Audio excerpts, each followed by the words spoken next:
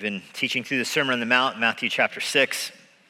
This morning we will look at the first half of verse 13. The scripture says, back in Matthew 6, verse 9, "Pray then like this, Our Father in heaven, hallowed be your name. Your kingdom come, your will be done on earth as it is in heaven. Give us this day our daily bread and forgive us our debts as we have forgiven our debtors. Lead us not into temptation, but deliver us from evil." I hope you have enjoyed our last several months going through what is called the Lord's Prayer. This whole prayer is a response here in the Sermon on the Mount to Jesus instructing everybody what the kingdom of God is like. He gives a very similar prayer in Luke's gospel, which was a response to a question. Lord, teach us how to pray. How should we pray? And he gives this prayer as the answer to that question. So certainly it's in the Bible to teach believers how to make our appeals known before God. It teaches believers how we're supposed to pray. It is both introductory here. This is for a massive crowd of disciples out in the plains somewhere, but it's also more of a top shelf. It's here for more mature people as well, as a response to the disciples who wanted to know how they were supposed to pray. And so I hope this prayer has impacted your own prayer life as we've been going through it for the past several months. This prayer has two things can be said about it right away, very easily. This is a very simple prayer, and it also is a very profound prayer. Every little phrase in this prayer just has a lovely simplicity to it, doesn't it? Don't lead us into temptation, God. Forgive us of our sins. Your kingdom come. I mean, every one of these phrases is magnificently simple. And yet also every one of these phrases simultaneously is packed with theological implications and cross-references and inferences and interconnectivity of Scripture. Both things are going on in this prayer. And this is such a window into our Lord's intellect and into God himself that he is approachable by the most brand new baby believer, and yet the most mature saint who's been walking with Jesus for 90 years has a level of complexity in her prayer life and intricacies to it that's available to everybody. I mean, you're always growing in your prayers, and yet your prayers should always be simple. And so I hope that our takeaway so far from the Sermon on the Mount, and this prayer in particular, has been, I think a lot of us should pray more simply. We can make our prayers just simply known to God. Remember, this is a prayer for people that are asking, Lord, teach me how to pray. You can pray like this. There is no magic formula to prayer. There's no magic formula to prayer. How many times I'm thinking of through my own Christian ministry where I've encouraged people to pray about something and have been told, but I don't know how to pray. Or why don't you pray for me? You know how to pray. You're a pastor. That means God must listen to you, kind of logic. But listen, this prayer is in the Bible to teach you there's no formula to prayer. You can simply let your requests be known to God. Now, there's a pattern here for you to follow, and this pattern is given to us by our Lord. You can conform your prayers to this pattern. You're not just repeating these words back to God, but you can take these words and conform your own prayers to this pattern, but it's very simple to do so. It's just a request that you make your prayers simply known to God. There's no articulate science to this. You don't have to persuade God. You don't have to overwhelm him. You can simply let your requests be known to him.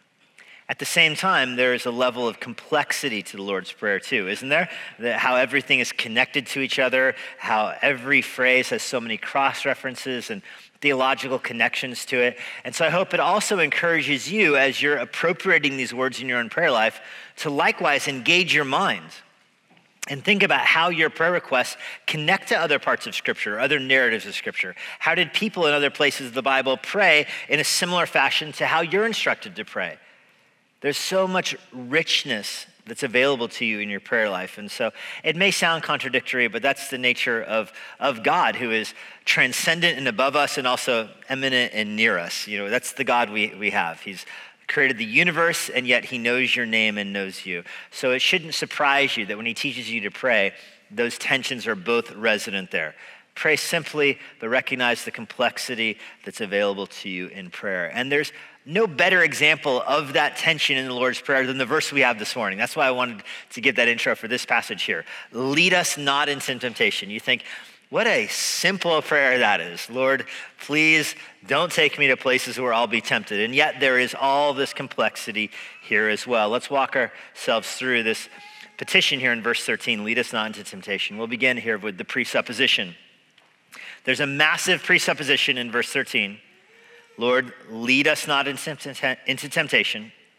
There's a massive presupposition here that you might be, I know for me, I can be too closely focused on just every word in verse 13. I might miss the forest for the trees here. So to remind you, the big picture presupposition here is that the person who's praying this is being led by the Lord. That's how the Lord's Prayer is functioning here. This whole prayer is a response to people asking Jesus, how should I pray? So there's a presupposition that the person asking that question is submitting their life to the Lord. They're saying, God, I want you to lead me. You're leading, I'm following. So this is a person who's saying, I'm submitting my life to what Jesus wants. This prayer makes no sense to somebody who is still living for themselves. This prayer wouldn't work as much as prayers work, but from somebody that's prayed by somebody who has not surrendered their life to Christ. How can you pray, Lord, lead me this way, if you are not following where the Lord is leading? That doesn't make any sense. So this prayer, the presupposition behind it, is that you're a person whose life is submitted to the lordship of Christ. He is our Lord. We are his slaves. We go where he tells us to go. We do what he tells us to do. We love what he wants us to love. We think like he wants us to think. We serve him. He doesn't serve us. He's leading. He's the general. We're the soldiers. He's our heavenly Father. We're his children. He's the boss. We're the workers here. There should be no ambiguity about the flow chart in this prayer. We report to him, not the other way around. So the idea by saying, Lord, lead us this way is you're confessing, I want to follow the Lord. What he says, I want to do. And again, big picture, how he says to pray, I want to actually pray. He tells me to take my thoughts captive for him. I want to take my thoughts captive. I want to think like he wants me to think. Scripture says the Lord gives his children the desires of their heart. And don't confuse that verse like a prosperity preacher and say, hey, if I desire it, the Lord's going to give it to me like materialistic. I desire a Ferrari, boom. No, the Lord gives you the desires of your heart, meaning if you're following Christ, the Lord is putting desires into your heart. You're submitting your life to Christ. He's feeding you what you should love. So what this prayer is confessing is you're saying, Lord, I want to follow you. I want to be led by you. I want to love what you want me to love, live like you want me to live. You don't know what's around the next corner of your life, but the Lord does. You don't know what's in the future. You can't have everything figured out, but the Lord knows what's around the next corner. The Lord knows what's in your future. And so this prayer is prayed by somebody who says, I don't know what I'm going to face today, Lord. You do, and so I want to follow you. You rely on God's word to tell you what is good. You rely on God's word to warn you away from what is bad. You rely on God's word to direct your life. That's what this prayer is about. Now, how does the Lord lead a person? That's just a pretty simple question that should be provoked in your mind. When you're saying, Lord, lead me not to temptation, well, okay, let me raise my hands. How does the Lord lead a person in any situation? And there's a couple answers to that. First of all, he leads you providentially. He opens doors and closes doors. He might give you an opportunity or he might take an opportunity away from you. You don't know what's in your day. So when you're praying this, you're saying, Lord, today, lead me away from temptation. The idea here is that the Lord is in control of what conversations you're going to have that day, who you're going to meet, whether your lunch meeting is canceled or whether it's on, whether the phone call gets through to you or it doesn't. I mean, the Lord knows who you're going to talk with that day. The Lord is sovereign over all of those things. For the Lord to lead you providentially, I mean, this is a massive theological statement. You're saying the Lord is sovereign over all the details of your life, from who you talk to whether you get the promotion or not. That's how the Lord's leading you. He's giving you opportunities, encounters throughout the day that you don't even know about when you're praying this prayer. But the Lord does. This is macro sovereignty. Imagine if you're a soldier who prays this. Your presupposition in that prayer is the Lord is in control of where you're going to be led, where you're going to be deployed next, where the next global war is going to be, whether or not you get the next promotion. That's all in the Lord's hands. This is massive global sovereignty stuff. The Lord is sovereign over nations, and that affects you. The Lord also leads you through the desires of your heart, through what things you want that day. So this is sovereignty at the individual level. Do you want to go there for lunch or there for lunch? Do you want to serve the Lord this way or that way? The Lord is sovereign over those things. That's how the Lord leads you. And of course, through his word, which he gives you, and his spirit, which he gives you to apply his word to your life, the Lord is leading you in all of those ways. So this is a huge statement about the sovereignty of God, that he's in charge of the big picture nations that rise and fall, and the individual. You don't get bigger than that, and you don't get smaller than the individual affections in a Christian's heart. The Lord is sovereign over all of those things. The Lord could lead you to this meeting by, the traffic light or the traffic. Do you know God is sovereign over the stoplights and the traffic? He is. We question his sovereignty often in those circumstances, but he's sovereign over even those basic mechanisms of life, because that's in control of where you're going and who you're meeting. The Lord is in control of all of that. And this prayer is supposing that. It's presupposing that God is in control of where I'm going today through things that I don't even know about. Now, a very common question I've been asked throughout our series in the Sermon on the Mount, and specifically our series in the Lord's Prayer, has been, if God is sovereign over the things in this prayer, like if God is sovereign over food, you're going to eat, rain falls, God's sovereign over the rain that falls, you're going to get food. Why, if God's sovereign over that, why would you pray for it? Or if God is sovereign over who gets saved, why would you pray for the Lord to save people, to forgive them of their sins? Or if God is sovereign over what temptations I'll face, why would I pray for me not to face them? In other words, you can boil all those questions down to this one question. If God is sovereign, why pray? And my answer to that question has always been the same. It's to flip it around. If God were not sovereign, why would you pray? If God wasn't in control of those things, why would you pray to him about those things? If the Lord wasn't in control of who got saved, why would you pray to God to save a certain person if it's not something he does? If the Lord's not in control of where you're being led, why would you pray to God about where you're being led? It would be like asking the trash man to make sure he delivers your mail on time. It's not what he does. That's not his department. If the Lord's not sovereign, you should figure out who is in control of those things and pray to that person instead. Prayer is presupposing that God is sovereignly in charge of all things. God is the one who controls the weather. God is the one who controls your life. God is the one who answers prayers. How that all fits together is a mystery in his own divine, it's not a mystery to him, but it's a mystery to us as we look at his own divine thinking. God has it all figured out, though. That's why we pray to him.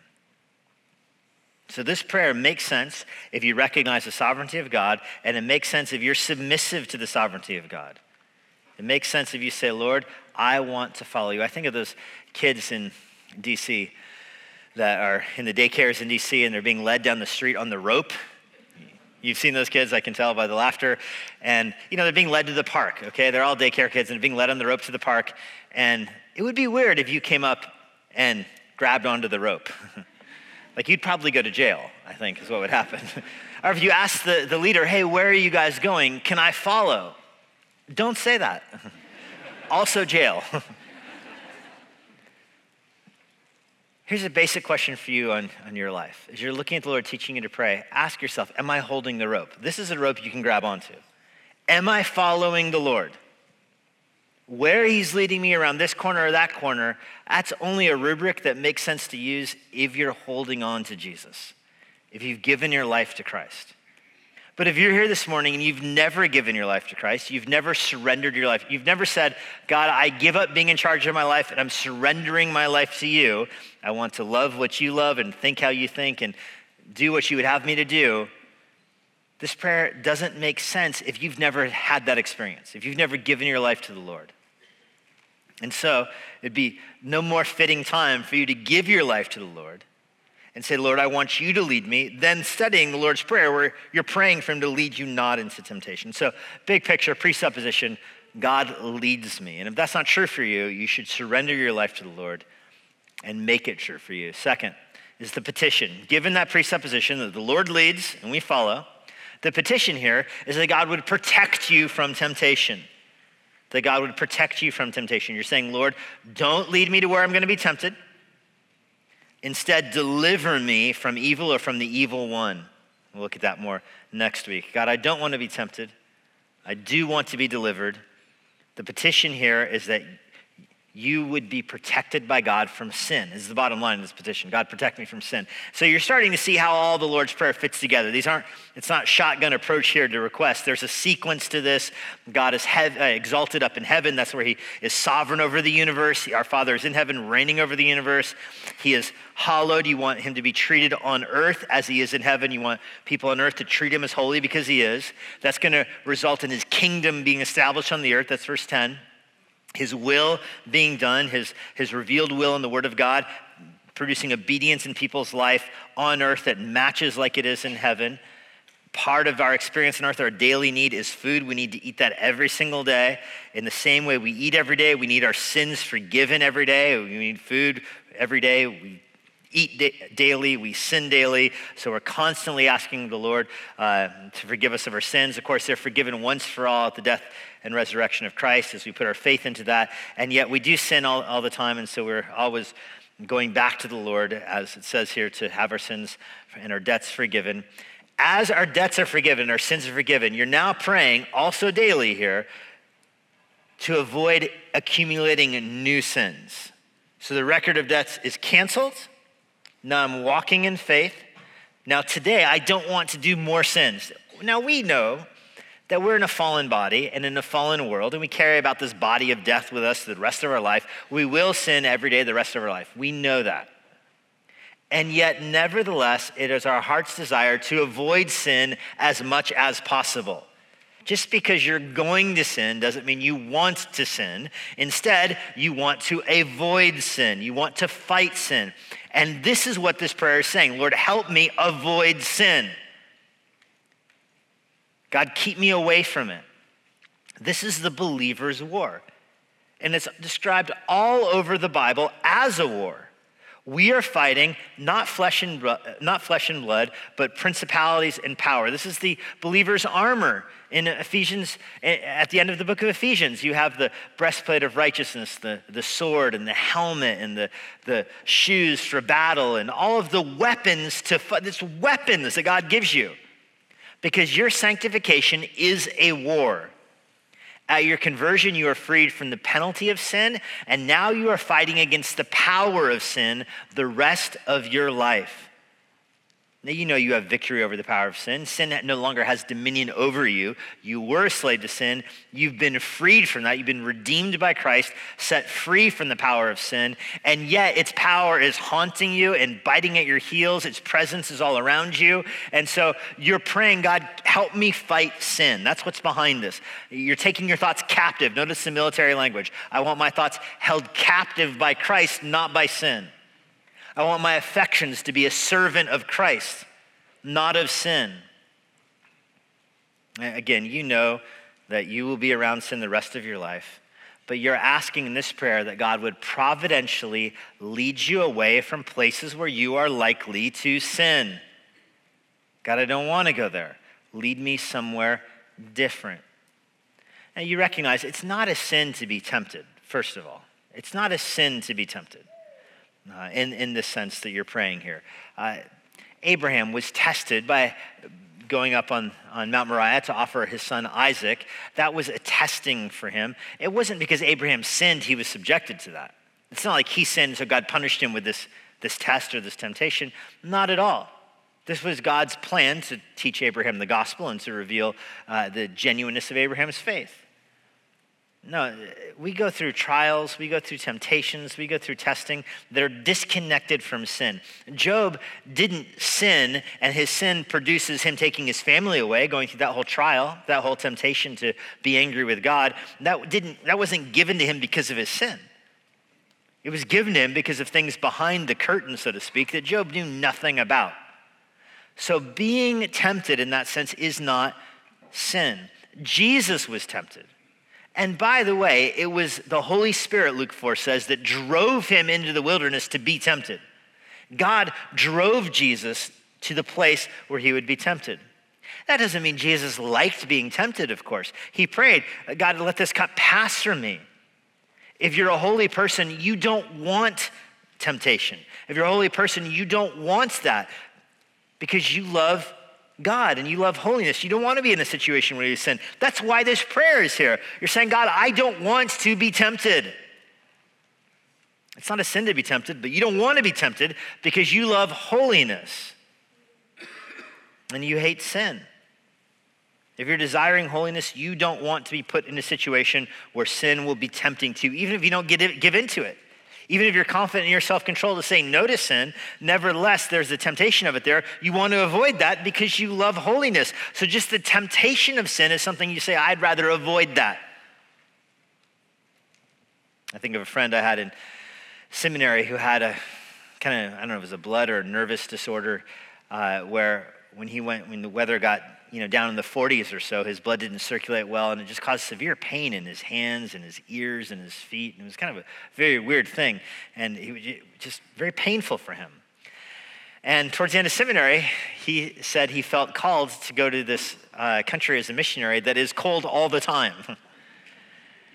And I remember talking to him, be like, brother, are you sure about that? I mean, it's not a sin to go to that country. But if you know the likely outcome is going to be intense physical suffering, you sure the Lord's calling you there? Or maybe he's calling you to Los Angeles. He went there, he came back 6 months later and is now in Los Angeles. It's not a sin to be in one place or the other. The point is, though, if you're recognizing this is going to be difficult for my sanctification, maybe don't go there. If you're afraid of flying, I have an idea. Don't fly. Problem solved. If you have the love for money, don't gamble. Don't play the lottery. You think that feeds or deprives? I mean, just make basic decisions in life to avoid temptation. To avoid temptation. You're praying, God, don't lead me in temptation. You're praying, God, providentially close the doors to things that would tempt me. Now, you're also praying that the Lord would help you grow spiritually so some things would stop tempting you.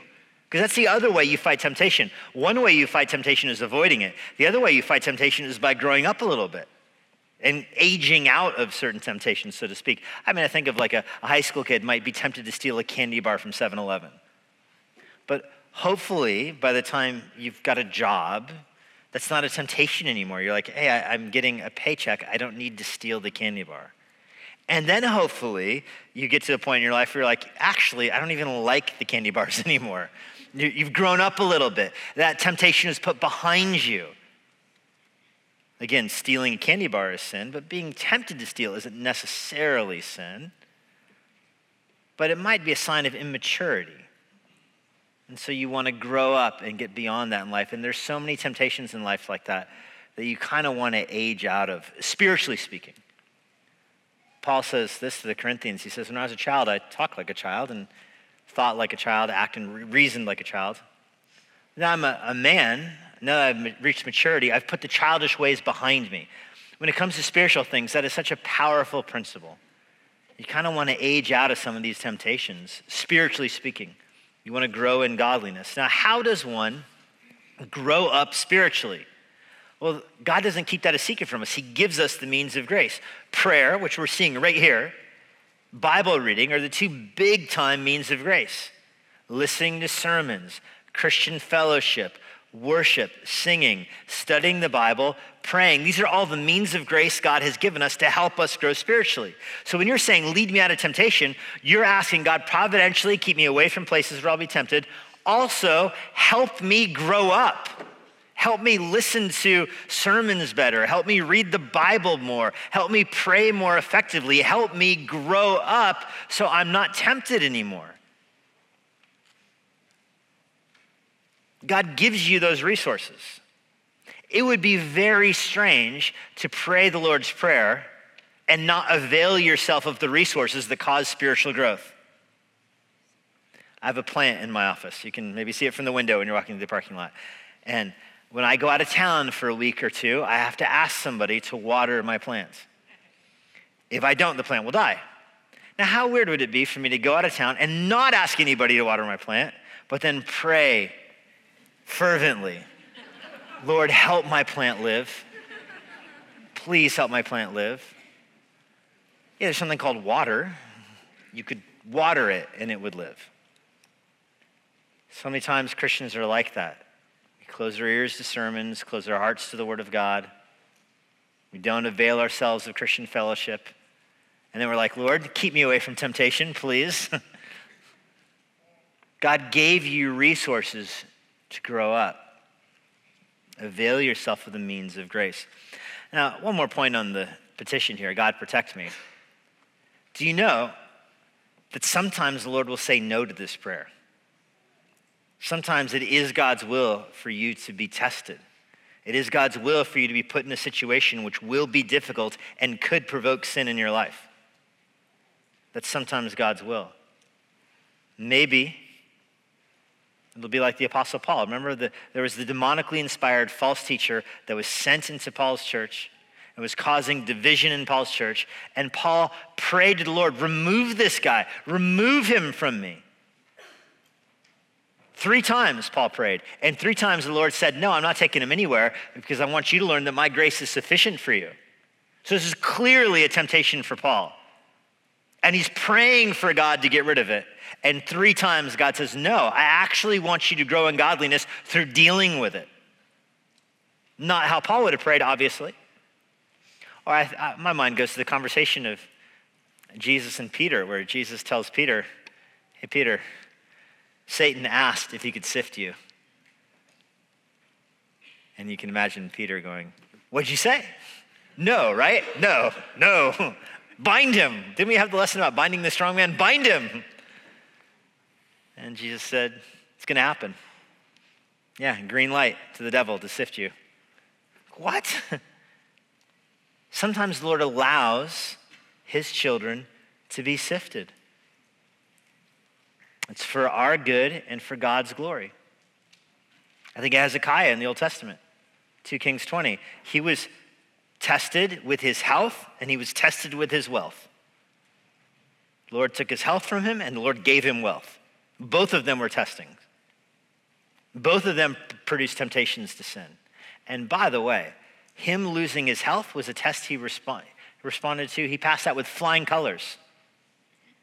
But he failed the wealth test incredibly, didn't he? His health is taken away from him. He cries out to God and begs, and God answers his prayer. And God gives him wealth, and he doesn't cry out to God, and he boasts in his wealth, and the Lord brings judgment.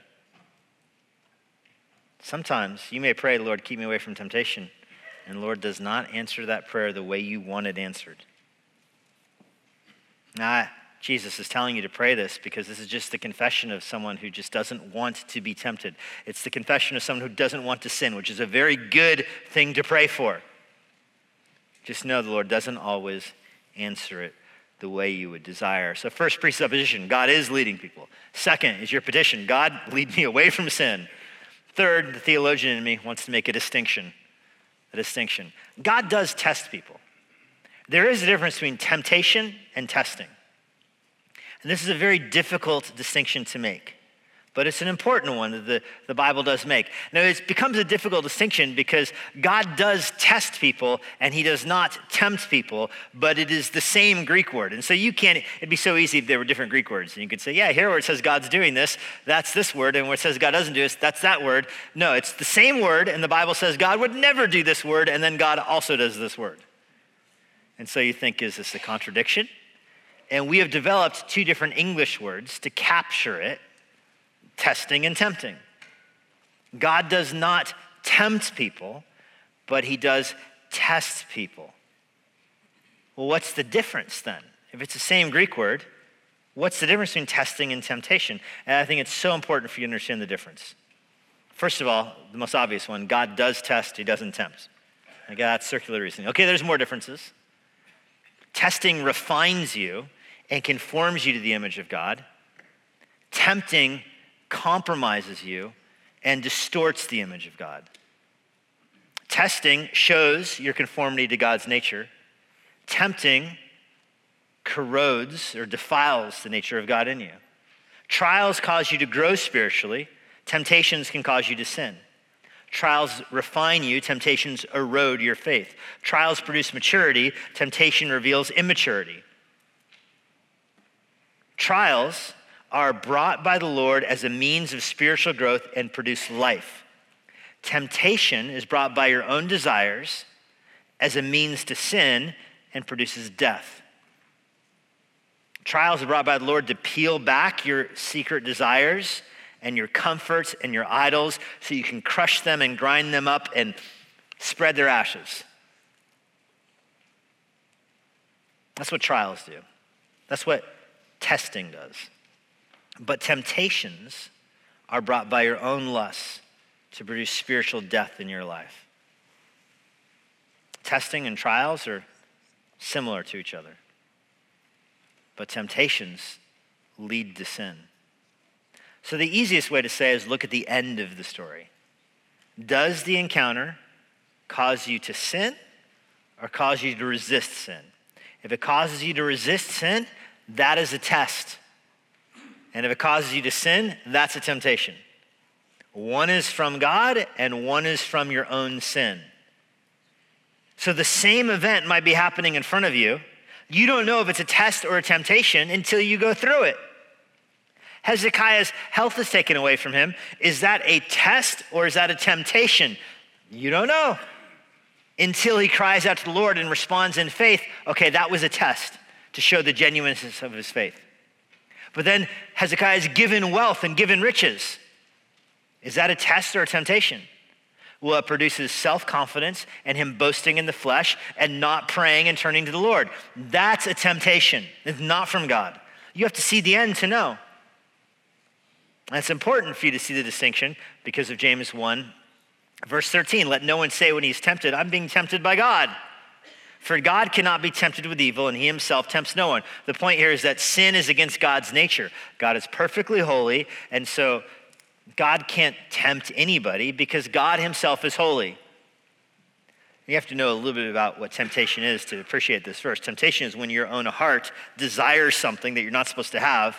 That produces temptation. That's impossible for God. Everything God desires is according to his own nature. God can't desire something outside of his nature because he's God. He's pure light, pure action, pure life, pure love.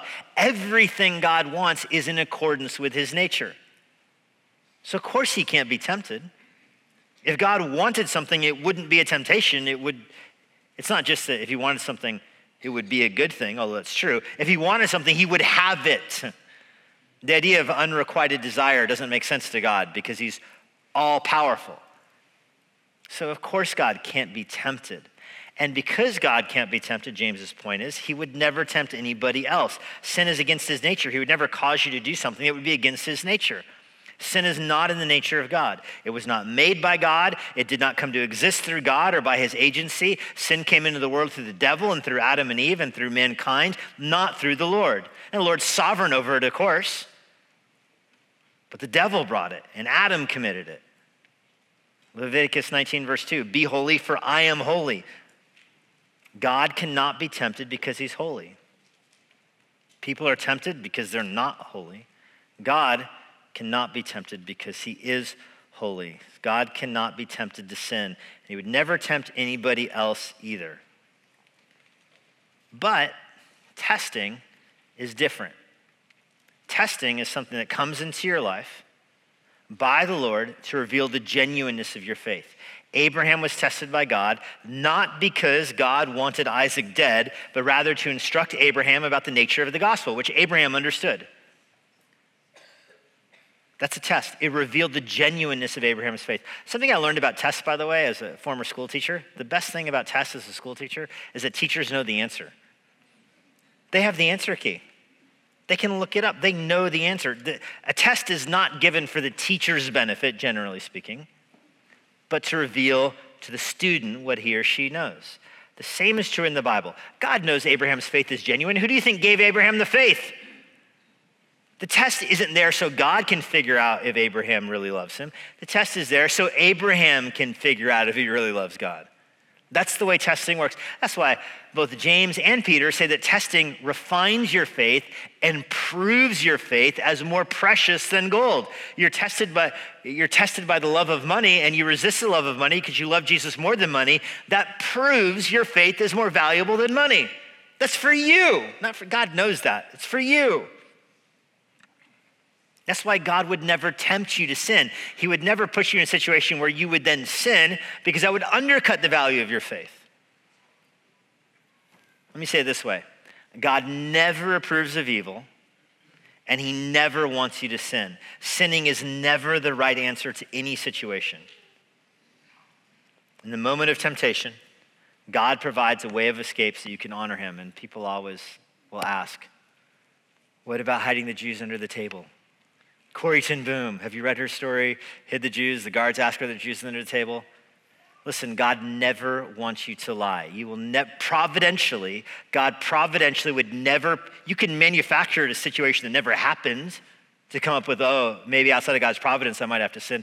That's silly. God would never put you in a situation where sinning is the right answer. He'll never make you so hungry that you would be stealing is the right thing to do. Stealing will never be the right thing to do. He'd never put you in a situation where lying is the right thing to do. Lying is never the right thing to do. And I return the Corrie ten Boom question back to you. Have you read the book? Because in the book, that's a big part of the conflict between her and her sister, is her sister believed that, and the Lord ends up vindicating her sister who would not lie. Lying is never the right answer. The Bible teaches this in 1 Corinthians chapter 10. No temptation has overtaken you that is not common to man. God is faithful, and he will not let you be tempted beyond your ability. But with the temptation, he will provide a way of escape so that you can endure it. The way of escape is never sin. The temptation is to sin, and God provides the escape from sin. Sin is the burning building. The way of escape is out of the fire. The way of escape is not a door that goes back into the fire.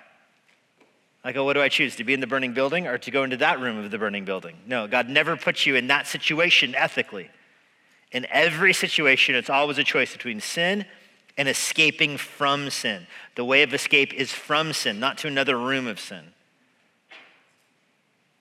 Practical examples of this. Someone might say, I'm in an unhappy marriage. You don't know how difficult my marriage is. And so an unbiblical divorce must be the right answer. After all, God would want me to be happy. I can't be happy in this situation. Therefore, this unbiblical divorce would be the right way out. That's never the right answer. It's never right to pursue an unbiblical divorce to get away from a difficult situation. Sinning is never the right way out. Stealing is never the right way to provide for your family. Lying is never the right way to protect people. That's what's behind this. Every situation you're in, there's a way to escape. That does not involve sin. Fourthly, this leads to our confession. Presupposition, God is leading. The petition, God can protect us. The distinction, there's a difference between testing and testing and temptation. And then fourthly, confession. Presupposition, petition, distinction, confession. That you need God to deliver you.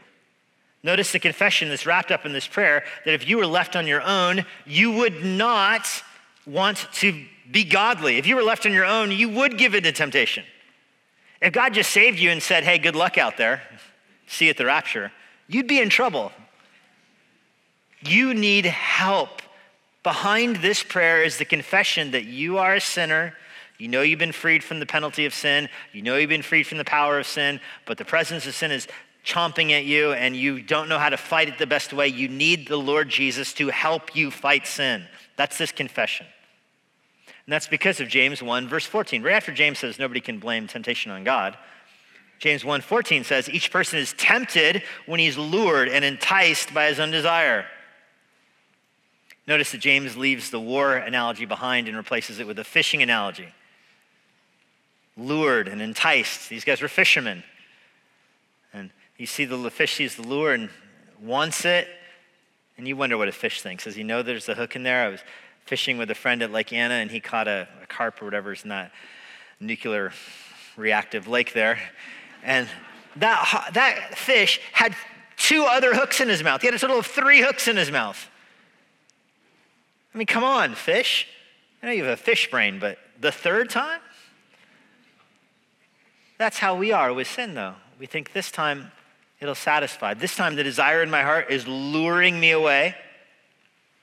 So kind of unpack this a little bit. You have a desire in your heart for satisfaction or comfort or strength or joy or happiness that's outside of Christ. God has given you the desire for comfort and joy and strength and happiness and identity and all that, and it's to be fulfilled inside of Christ. But our desires are hungry. Our desires are ravenous. And if we're not feeding them Christ, our desires go elsewhere. And so a husband might think, oh, if I get this kind of promotion at work and I have this kind of authority at work, and then I'll have a strong sense of my identity and I'll be confident in who I am. That's pursuing that outside of Christ. That's a temptation. Or you think, oh, if I make this much money, then my kids can be happy and have the kind of life they can deserve, and I can have the kind of house my family deserves, and then there'll be happiness in our life. And you always think the next raise will bring that to you. That's outside of Christ. Then, of course, it doesn't work, and you know that. You might get the raise, and the house doesn't work, and you get your family is biting each other inside the house, and your identity is in the house that's never quite big enough, not in Christ. The money doesn't give you that. The power doesn't give you that. The house doesn't give you that. You think if my marriage was better, then I would have an easier time loving Jesus because I'd be happy at home and, I have my identity fixed in my family and my marriage. It will never be good enough for you, ever. That's feeding those desires outside of Christ. So instead, find those desires fulfilled inside of Christ. And when you say, oh, despite all these hard circumstances, I'm satisfied in Christ, that is a test and it reveals the genuineness of your faith. But you are tempted when you're like, oh, look at that shiny thing over there. Look at that raise or that promotion or that power or that family life. I want that. And you leave Christ there and you go that way for it. You're turning your back on Christ to find fulfillment over there.